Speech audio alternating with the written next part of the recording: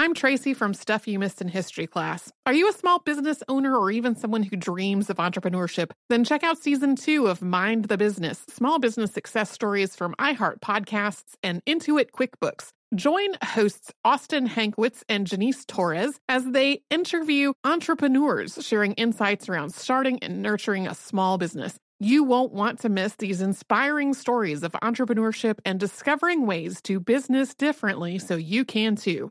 What does every grocery store aisle now have in common? Products that come in paper packaging. And not just the obvious ones like cereal boxes and juice cartons. From beauty products to boxed water, there are more opportunities to go papertarian than ever before. So why should you? Because paper comes from a renewable resource and can be recycled up to 7 times. Simply put, it's the smart choice for the environment. And it turns out the easiest choice for you. Learn more at howlifeunfolds.com/papertarian. Planning your next trip? Choice Hotels' family of 22 brands has over 7,400 locations and the perfect hotel for any traveler you want to be. Like a Cambria hotel serving up locally inspired craft cocktails for all my folks who maybe want to meet up and talk about Mad Royals. Check into a Radisson hotel with flexible workspaces for you strivers who listen during business travel. Or a Comfort hotel with free hot breakfast, family-friendly pools, and big spacious rooms for the parents who listen with their kids and need a little retreat. What are you waiting for? Join Choice Privileges and start earning points toward your next stay. Find a stay for any you when you book direct at choicehotels.com, where travels come true. When you think about the future, what kind of technology do you envision? Whatever the future holds, artificial intelligence will undoubtedly be at the heart of it all. Join Graham Class as he hosts Season 2 of Technically Speaking, an Intel podcast, and hear from the minds transforming healthcare, retail, entertainment, personal computing, and more with the help of AI. Tune in every other Tuesday and explore the latest technology that's changing our world today and creating a more accessible tomorrow. Listen to Technically Speaking, an Intel podcast on the iHeartRadio app, Apple Podcasts, or wherever you get your podcasts. Welcome to Stuff You Missed in History Class from HowStuffWorks.com.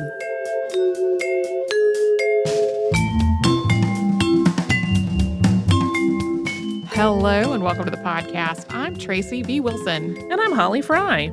Today we are going to talk about Shirley Chisholm. She has been on my list for a really long time, but we're coming up on the 50th anniversary of her becoming the first Black woman elected to the U.S. Congress. I think this episode is actually coming out on that anniversary, so it seemed like a really good time to move her up from the top of the list. She's also making an appearance on This Day in History Class, so it is great to be able to research 2 different shows at the same time. Woo! Shirley Chisholm was born Shirley Anita St. Hill on November 30th, 1924 in Brooklyn, New York. Her parents were both immigrants to the United States. Her mother, Ruby, was from Barbados and immigrated to the U.S. in 1921. Shirley's father, Charles, was born in British Guiana, which is now just Guyana, and he lived in Barbados and Cuba before arriving in the U.S. in 1923. And even though he had been born in South America, he always thought of himself as Barbadian. Charles and Ruby had met in Barbados before they each, independently of one another, immigrated to the United States. They both moved to Brooklyn, which had a significant population of Caribbean immigrants. At least 16% of Brooklyn's Black residents were from the Caribbean. Charles and Ruby became reacquainted in Brooklyn, and they got married after a short but very strict and traditional courtship. The St. Hills went on to have 4 daughters. Shirley was the oldest and was followed by Odessa, Muriel, and Selma. Charles and Ruby raised their daughters to be disciplined, thrifty, and hardworking Christians. They also had 2 very clear goals for their family. They wanted to own their home, and they wanted all of their daughters to go to college. But money was a very serious obstacle to both of these goals. Charles was a laborer, and his job as a baker's assistant was very low paying.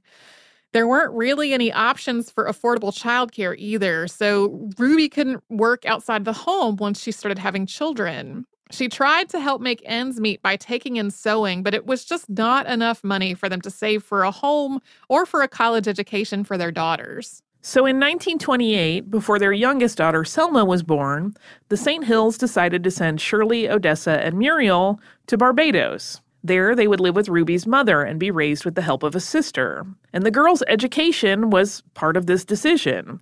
Ruby thought that they would get a better education in Barbados, where schools were strict and focused on reading, writing, and arithmetic, rather than in the U.S., which had widely adopted kindergarten and play-based learning in the early grades. Ruby traveled to Barbados with her daughters and 4 of their cousins, and she stayed there for 6 months before going back to Brooklyn.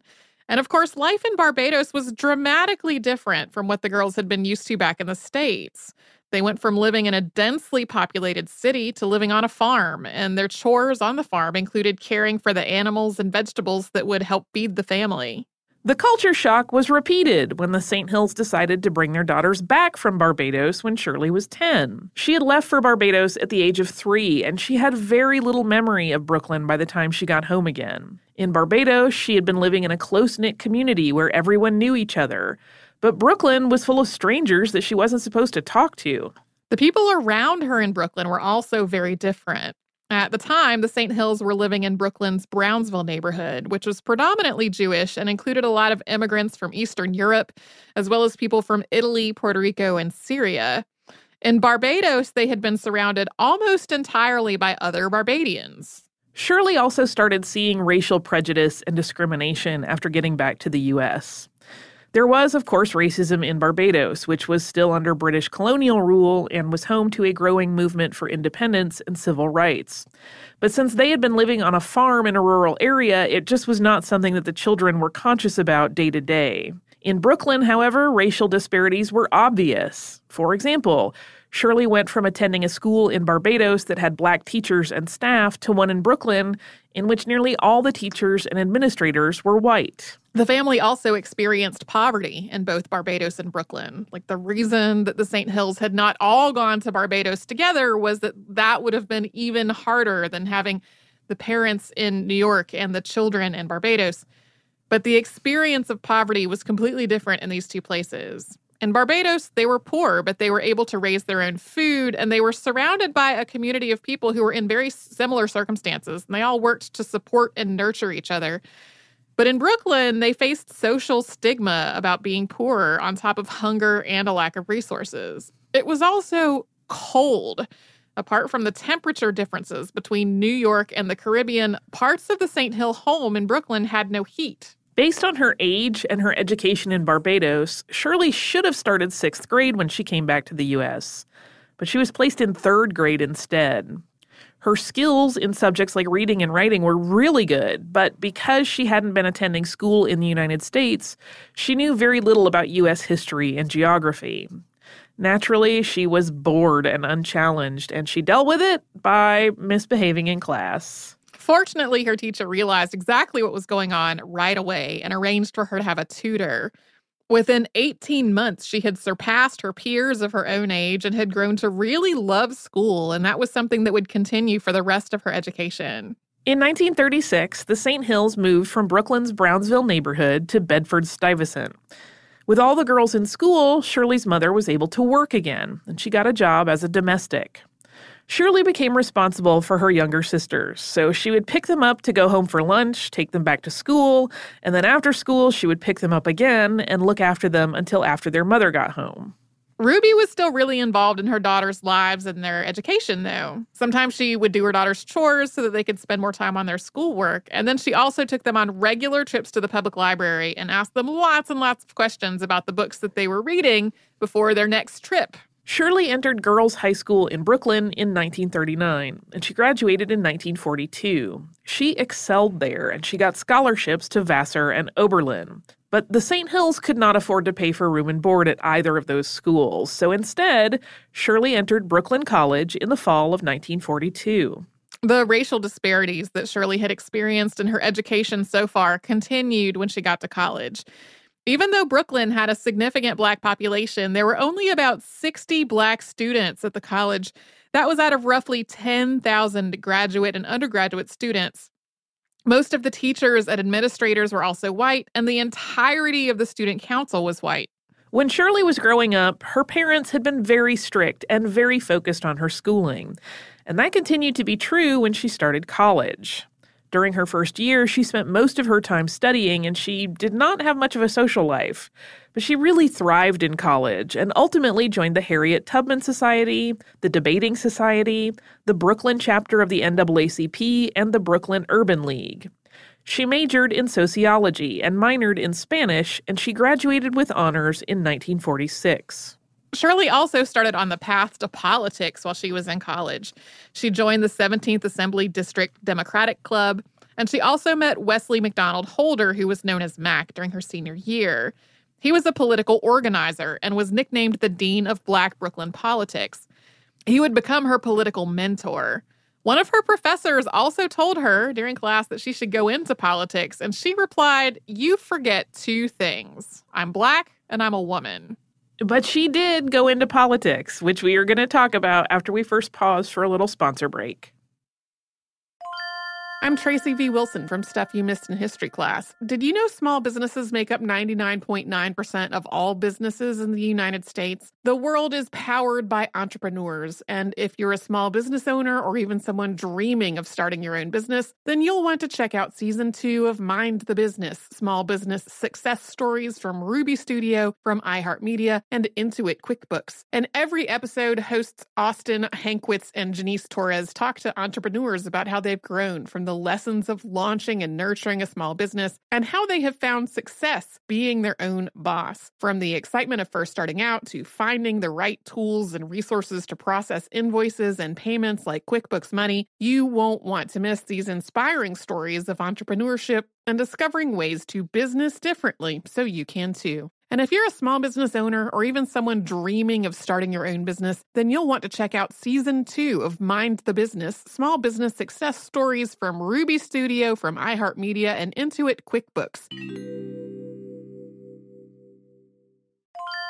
Planning your next trip? Choice Hotels has a stay for any traveler you want to be, with 22 brands and over 7,400 locations. Whether you're a business traveler, a family road tripper, someone who wants to seek out history and maybe make your own, or just planning a quick getaway, Choice Hotels has a stay for any you. Like a Cambria Hotel, where you can be a cocktail connoisseur and sip locally inspired craft beverages at downtown locations in the center of it all. This is a fun way to visit cities with a lot of history and a lot of fun in mind. Or a Radisson Hotel for all our productivity powerhouses out there. With flexible workspaces and on-site restaurants, you'll get the most out of your work trip. You'll get the coffee, the Wi-Fi, and the work done. And we can't forget about Comfort Hotels. Imagine you're a family road tripper, waking up in your big spacious room and then heading down to a free hot breakfast for the entire family, including waffles. So you'll be well fed and ready for the day's adventure, even if that's just relaxing. After that, you're spending all afternoon relaxing by the pool. You deserve it. What are you waiting for? Join Choice Privileges and start earning points toward your next stay. Find a stay for any you. Book directly at choicehotels.com, where travels come true.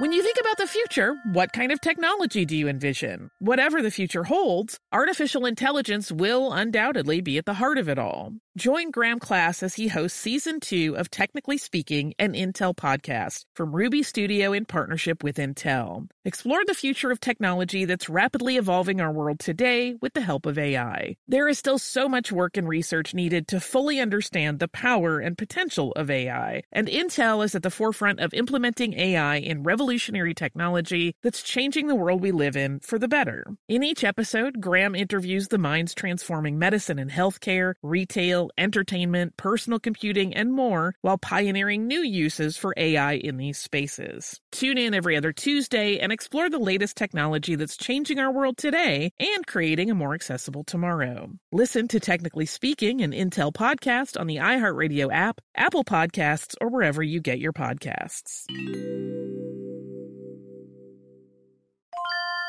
If you use paper, you're a human. But if you choose paper, you're a papertarian, someone who lives a paper-based lifestyle because it has a positive impact on the planet. And also because it's the easiest choice you'll make all day. Seriously. It's as easy as reaching for boxed instead of bottled water. It's as easy as opting for beauty products that come in paper packaging. It's as easy as grabbing eggs in a cardboard container. And that's all in one trip to the grocery store, which, if everyone's being honest, you were planning to go to anyway. But paper isn't just an easy choice. Papertarians know that it's the smart choice, too. Because paper comes from trees, a renewable and sustainably managed resource. And paper products are designed to be recycled. In fact, when you choose products that come in paper-based packaging, those fibers can go on to be recycled up to 7 times. So why wouldn't you go papertarian? Learn more at howlifeunfolds.com/papertarian.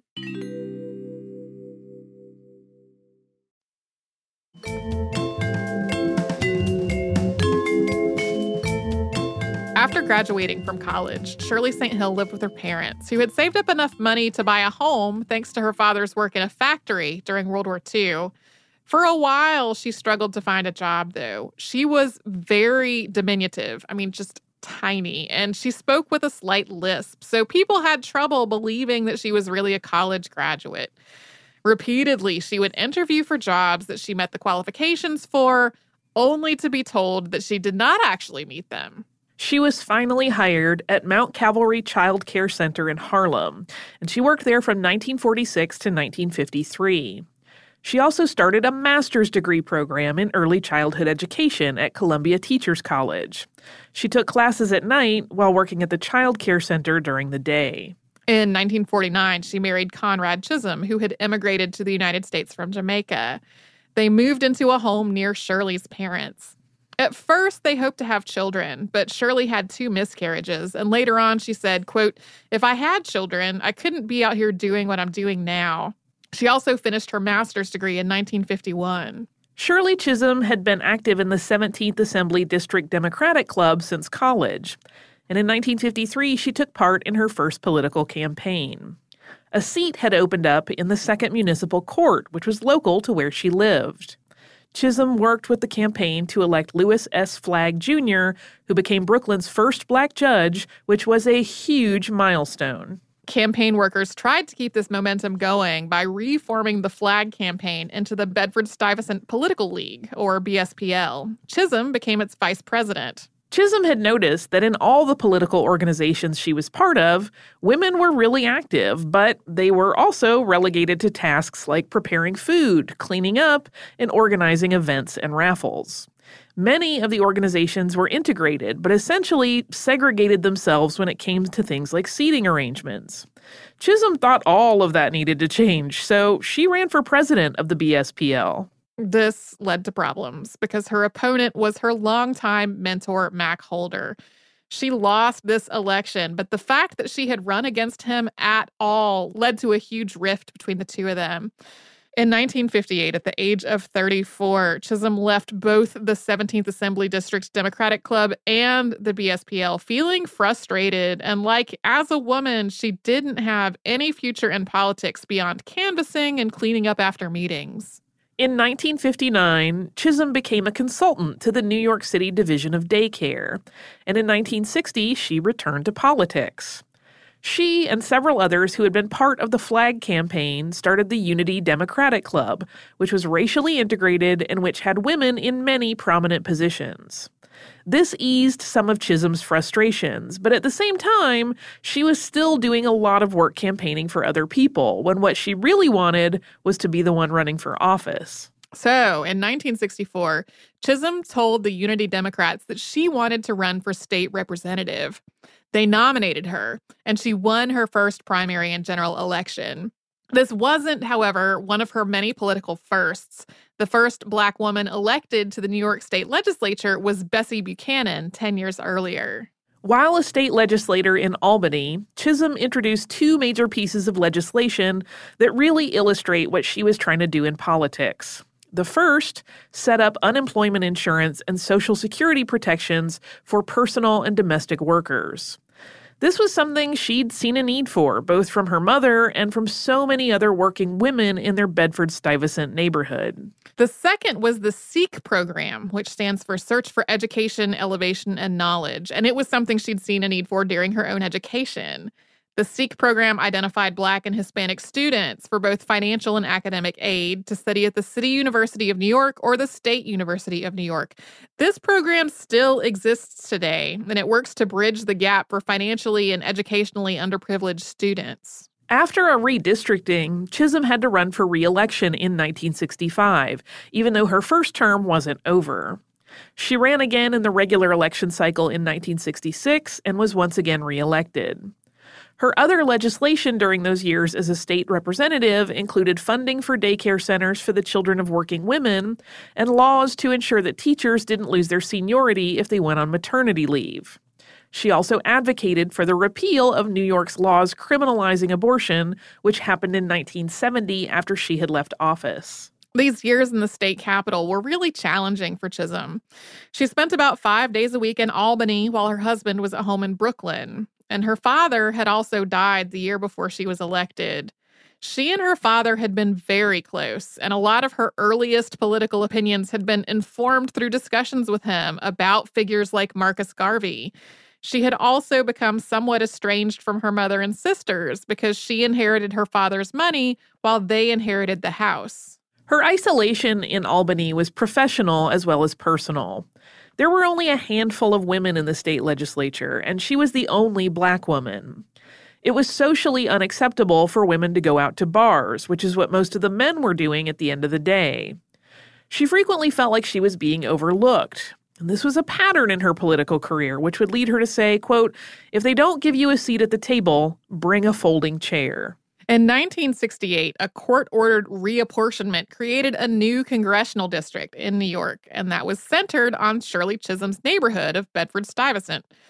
This newly created 13th district was majority Black, and it also had a large Puerto Rican population. It was pretty much taken for granted that the representative elected from this new district would be Black, but it was also pretty much taken for granted that it would be a man. 12 people announced their candidacy, and Chisholm was the only woman. It was during this campaign that Chisholm started using the slogan, "Unbought and unbossed."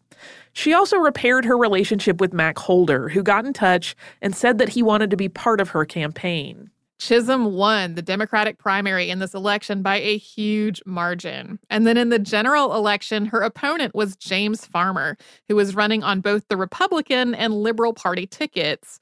Farmer was the former head of the Congress of Racial Equality, or CORE, as well as one of its founders. He had also organized and participated in the Freedom Rides, and he and a whole lot of other people thought his election was a sure thing. Chisholm and Farmer agreed on a lot of their key issues. They had essentially the same talking points on things like housing, employment, and education. Both of them were also against the Vietnam War.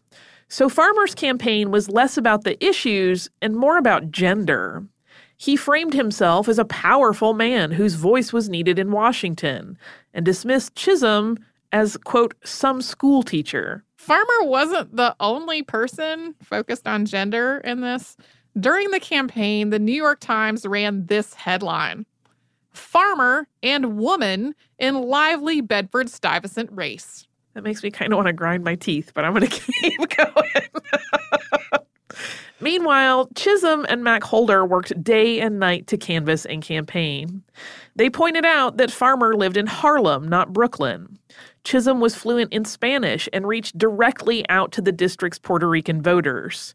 She emphasized all the work that she had done in Albany that directly affected people in Brooklyn, especially women, and women registered voters outnumbered men as registered voters in the district. In the middle of all this, though, Chisholm developed a fibroid tumor and she had to have surgery, so she had to take a break from the campaign.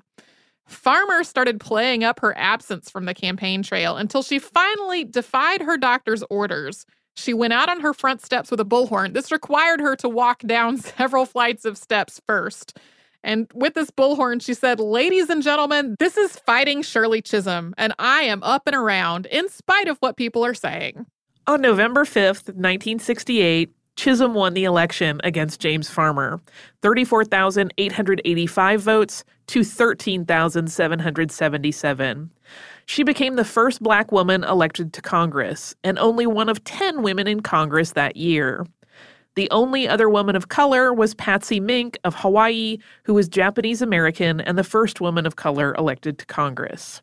There were also only 10 Black legislators in Congress that year. We will talk about her time as a representative and her run for the presidency after another sponsor break. I'm Tracy V. Wilson from Stuff You Missed in History Class. Did you know small businesses make up 99.9% of all businesses in the United States? The world is powered by entrepreneurs, and if you're a small business owner or even someone dreaming of starting your own business, then you'll want to check out Season 2 of Mind the Business, small business success stories from Ruby Studio, from iHeartMedia, and Intuit QuickBooks. And every episode, hosts Austin Hankwitz and Janice Torres talk to entrepreneurs about how they've grown from the lessons of launching and nurturing a small business and how they have found success being their own boss. From the excitement of first starting out to finding the right tools and resources to process invoices and payments like QuickBooks Money, you won't want to miss these inspiring stories of entrepreneurship and discovering ways to business differently so you can too. And if you're a small business owner or even someone dreaming of starting your own business, then you'll want to check out Season 2 of Mind the Business, small business success stories from Ruby Studio, from iHeartMedia, and Intuit QuickBooks. Planning your next trip? Choice Hotels has a stay for any traveler you want to be, with 22 brands and over 7,400 locations. Whether you're a business traveler, a family road tripper, someone who wants to seek out history and maybe make your own, or just planning a quick getaway, Choice Hotels has a stay for any you. Like a Cambria Hotel, where you can be a cocktail connoisseur and sip locally inspired craft beverages at downtown locations in the center of it all. This is a fun way to visit cities with a lot of history and a lot of fun in mind. Or a Radisson Hotel for all our productivity powerhouses out there. With flexible workspaces and on-site restaurants, you'll get the most out of your work trip. You'll get the coffee, the Wi-Fi, and the work done. And we can't forget about Comfort Hotels. Imagine you're a family road tripper, waking up in your big spacious room and then heading down to a free hot breakfast for the entire family, including waffles. So you'll be well fed and ready for the day's adventure, even if that's just relaxing. After that, you're spending all afternoon relaxing by the pool. You deserve it. What are you waiting for? Join Choice Privileges and start earning points toward your next stay. Find a stay for any you. Book directly at choicehotels.com, where travels come true.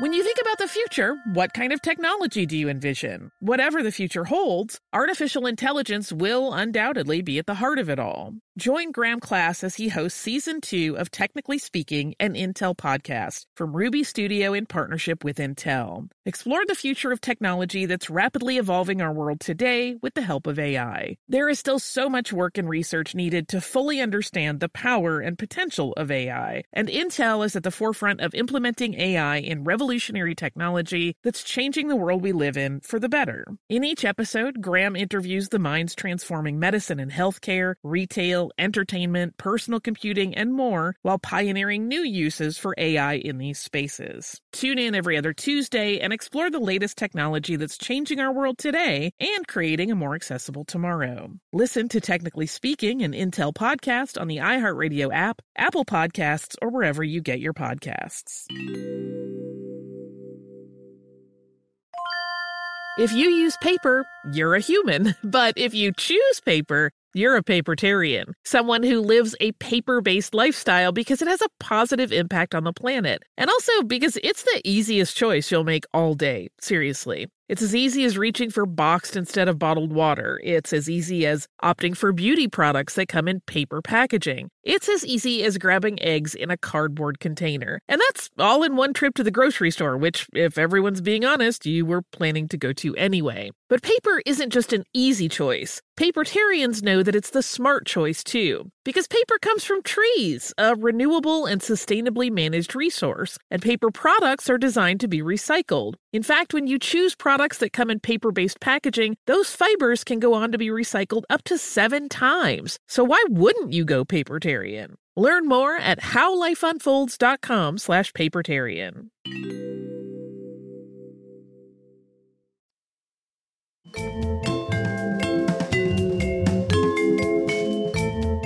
When Shirley Chisholm took office as a U.S. representative from New York, number one, she referred to herself as a Black woman congressman, which delights me. She also recognized the role that women had played in getting her elected, and she recognized the fact that women were largely being excluded from Washington politics. So to try to start closing that gap, in her first term, she hired only women for her staff. At the same time, she knew that as a junior legislator, she really needed experienced people to help her in order to be effective. So a lot of the women she hired had served on the staff of Joseph Resnick, who had elected not to run for re-election. Almost immediately after being sworn in, Chisholm started breaking protocol in Washington. It was expected for junior legislators to basically listen and not make waves. But when she got her committee assignment, it was to the Rural Development and Forestry Committee of the Agriculture Committee. This was completely outside her experience and also not particularly relevant to her constituents back in Brooklyn, New York. She thought this was ridiculous, and she tried to be recognized to speak, to protest it. But every time she stood up, a more senior representative would stand up and be called on. Finally, she walked down to the well at the floor of the House, and when asked what she was doing down there, she said, quote, "I've been trying to get recognized for half an hour, Mr. Chairman, but evidently you were unable to see me, so I came down to the well.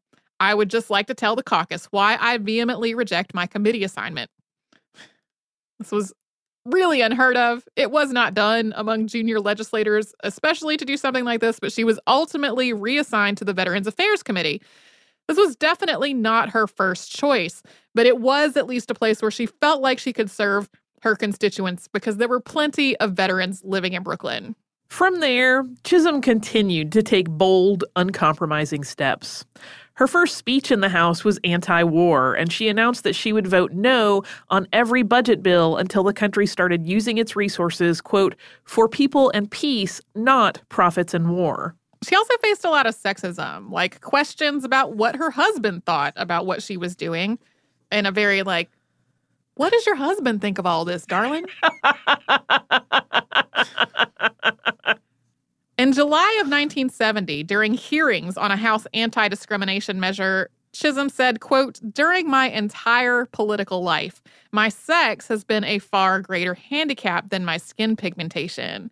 From my earliest experience in ward political activity, my chief obstacle was that I had to break through the role men assign women. A young woman in a newspaper story I read somewhere defined that role beautifully. She was talking about her experiences in the civil rights movement. Quote, "We found that the men made the policy and the women made the peanut butter sandwiches." I would like to comment on this quote really quickly before we move on, because a lot of people take this out of context and try to make it be a statement that in general, in the world, gender is a bigger issue than race. And that's really not what she was saying. She was confining this to her political life very clearly, not like a blanket statement about which thing, being a woman or being Black, is harder. Chisholm's agenda in Congress was ambitious, but it wasn't naive. She wanted more programs for the poor and unemployed, more support for education, more funding for health care and protections for civil rights. She helped form the Congressional Black Caucus and later the Congresswomen's Caucus, which is now the Congressional Caucus for Women's Issues. On August 10, 1970, she reintroduced the Equal Rights Amendment, which was passed by Congress on March 22, 1972, but was not ratified by the states. That could be a whole other podcast, and maybe will be at some point in the future. When Chisholm ran for re-election in 1970, she won 82% of the vote. Then in 1971, she published her autobiography, which was titled Unbought and Unbossed. By the time Unbought and Unbossed came out, Chisholm had already been thinking about running for president. In November of 1972, she told her staff that she planned to run. That same year, she was appointed to the Education and Labor Committee, which had been one of her top choices when she was first elected. Chisholm announced her intention to run for president on January 25th, 1972, at Concord Baptist Church in Brooklyn. In her speech, she said, quote, "I am not the candidate of Black America, although I am Black and proud. I am not the candidate of the women's movement of this country, although I am a woman and I am equally proud of that. I am the candidate of the people, and my presence before you now symbolizes a new era in American political history." With this announcement, Chisholm became the first Black woman to seek the nomination of the Democratic Party. Sometimes you'll see her listed as the first woman of any race to seek the nomination for any major political party, but that is not accurate. Margaret Chase Smith ran for president as a Republican in 1964 and had 27 delegates at the Republican National Convention. Patsy Mink, who we mentioned earlier, also ran as a Democrat in 1972. She had been invited by Oregon Democrats to run on their ballot to draw attention to the movement against the Vietnam War, and she withdrew after the Oregon primary. This has been described as more of a symbolic campaign, but it still counts. As it happened in her run for Congress, Chisholm faced all kinds of sexism while running for president. Walter Cronkite started a news broadcast about her candidacy by saying a new hat, rather a bonnet, has been thrown into the ring. She was also excluded from televised debates and took her case to court, at which point the FCC ordered that she be invited to debate as well. And it wasn't just gendered language and exclusion from debates. At least 3 confirmed assassination threats were made against Chisholm during the campaign. Someone stole stationery from one of her opponents and typed up a terribly spelled, badly written press release claiming that she had been in a mental institution. This release went on with a whole series of completely fabricated claims and led to an FBI investigation. As there was obviously racism and sexism all tied together in the response to her campaign. But in this campaign, Chisholm really hoped to build a coalition among anyone who was disenfranchised or marginalized, not just Black people and not just women. She was also vocal in her support of equal rights for Hispanics and Latinos, as well as gay people and Indigenous people. She had called to have a Native person leading the Department of the Interior, which oversees the Bureau of Indian Affairs. And she did get a lot of grassroots support. Many of the people who worked on her campaign were first-time participants in this process. Whenever people asked her what they needed to do to get involved, she would tell them the first thing was to register to vote. And this was just a few years after the Voting Rights Act of 1965 outlawed voting discrimination based on race. But her efforts in the campaign were really hampered by a lack of money and by disorganization from within the campaign. She had some high-profile celebrity backers like Harry Belafonte and Ossie Davis, but other people weren't as enthusiastic even when they said they were on her side. Gloria Steinem ran as one of her delegates in the New York primary, but kept doing this kind of half-hearted endorsement, saying that she was for Shirley Chisholm, but thought George McGovern was the best of the male candidates. Chisholm finally told her to either endorse McGovern or her not do this weird in-between thing. And she said, quote, "Don't do me any favors by giving me this semi-endorsement. I do not need this kind of help." She also faced criticism after candidate George Wallace was shot on May 15, 1972. We've done a podcast on Wallace before, in case you needed any of that story. He was notorious for his views on segregation and race, although during this campaign, he announced that he would no longer support segregation. Chisholm visited him in the hospital, and people were appalled, but she felt like visiting was just the humane thing to do. And she told him, quote, "You and I don't agree, but you have been shot, and I might be shot, and we are both children of American democracy, so I wanted to come and see you." The Democratic National Convention that year started on July 10th, and by that time, it was absolutely clear that there was no way Chisholm was going to get the party's nomination. Instead, she hoped to have enough delegates to influence the party platform that would be created at the convention.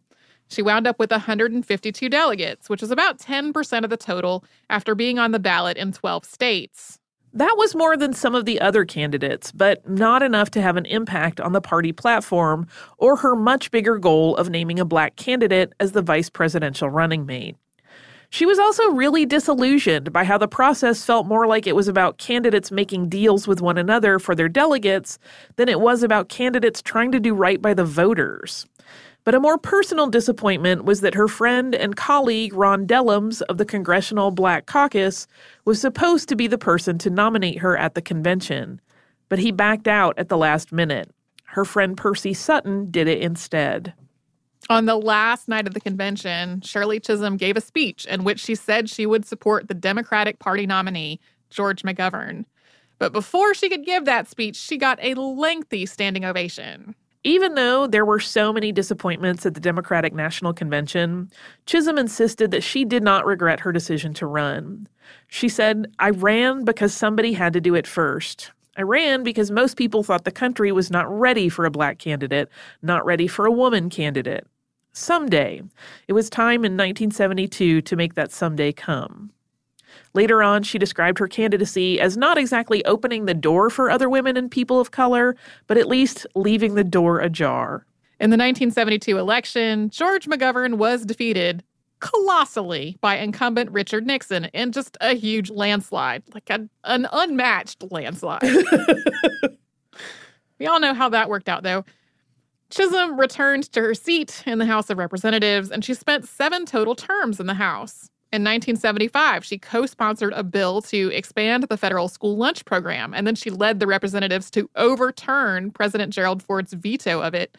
In 1977, she also became part of the House Rules Committee. She was the first black woman to be on that committee. In her personal life, she and Conrad Chisholm divorced in 1977, and she remarried Arthur Hardwick Jr., who lived in Buffalo. In her later terms in the House of Representatives, Chisholm didn't defy protocol in the way she had in her first. And over the years, this shift started to draw more and more scrutiny. What she saw as an attempt for consensus building was seen as being too conciliatory and not ambitious enough. She was also criticized for increasing time away from Washington. Some of this was to go on speaking tours, and some of it was to be with her second husband after he was permanently and seriously injured in a car accident. All of this influenced her decision not to seek re-election in 1982. But she was also frustrated by feeling like she was less and less able to really serve her constituents. Some of this was due to the shifting political climate of the late 1970s and early 1980s. Her career had really been focused on helping the needy and protecting the marginalized. Things like an increased minimum wage, unions for domestic workers, racial equality, gay rights, and daycare for working mothers and people on public assistance. But it was harder and harder to get legislation like that passed. On top of that, for a number of economic and social reasons, voters in her district and in similar districts all around the country were becoming less and less engaged and politically active. And that was making it a lot more difficult for her to secure federal funds that would benefit them. After retiring from politics, Chisholm became Purington Professor of Politics at Mount Holyoke College in Massachusetts.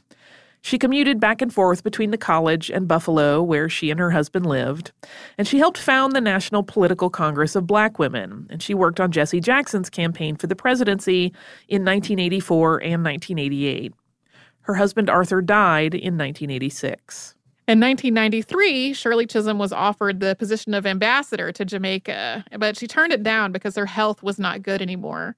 She died on January 1st of 2005 at the age of 80. In November of 2015, President Barack Obama posthumously awarded her the Presidential Medal of Freedom.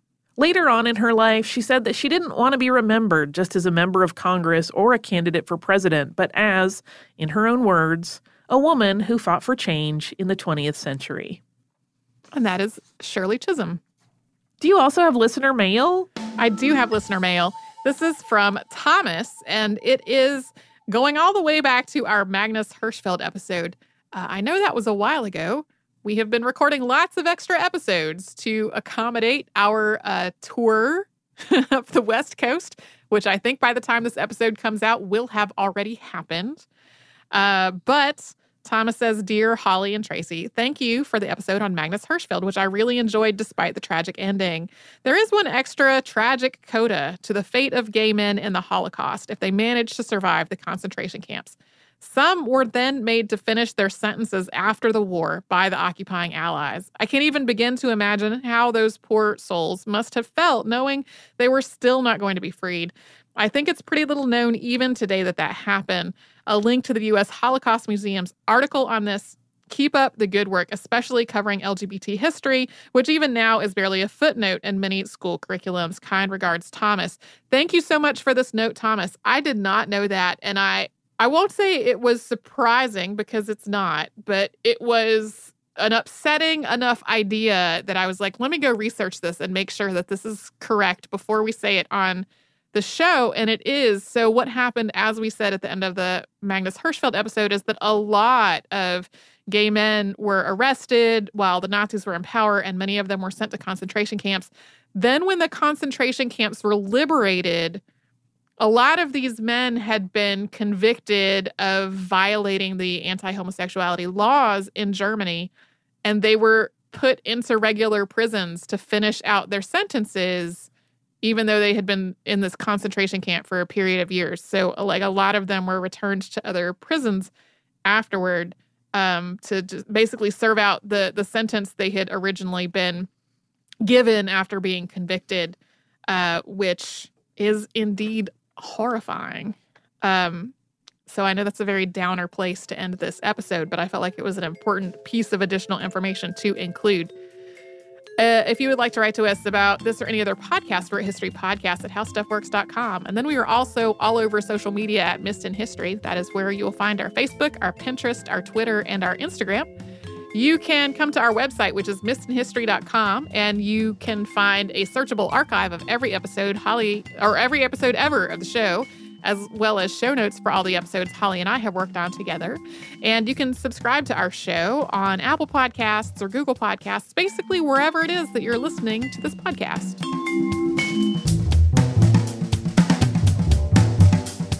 For more on this and thousands of other topics, visit howstuffworks.com.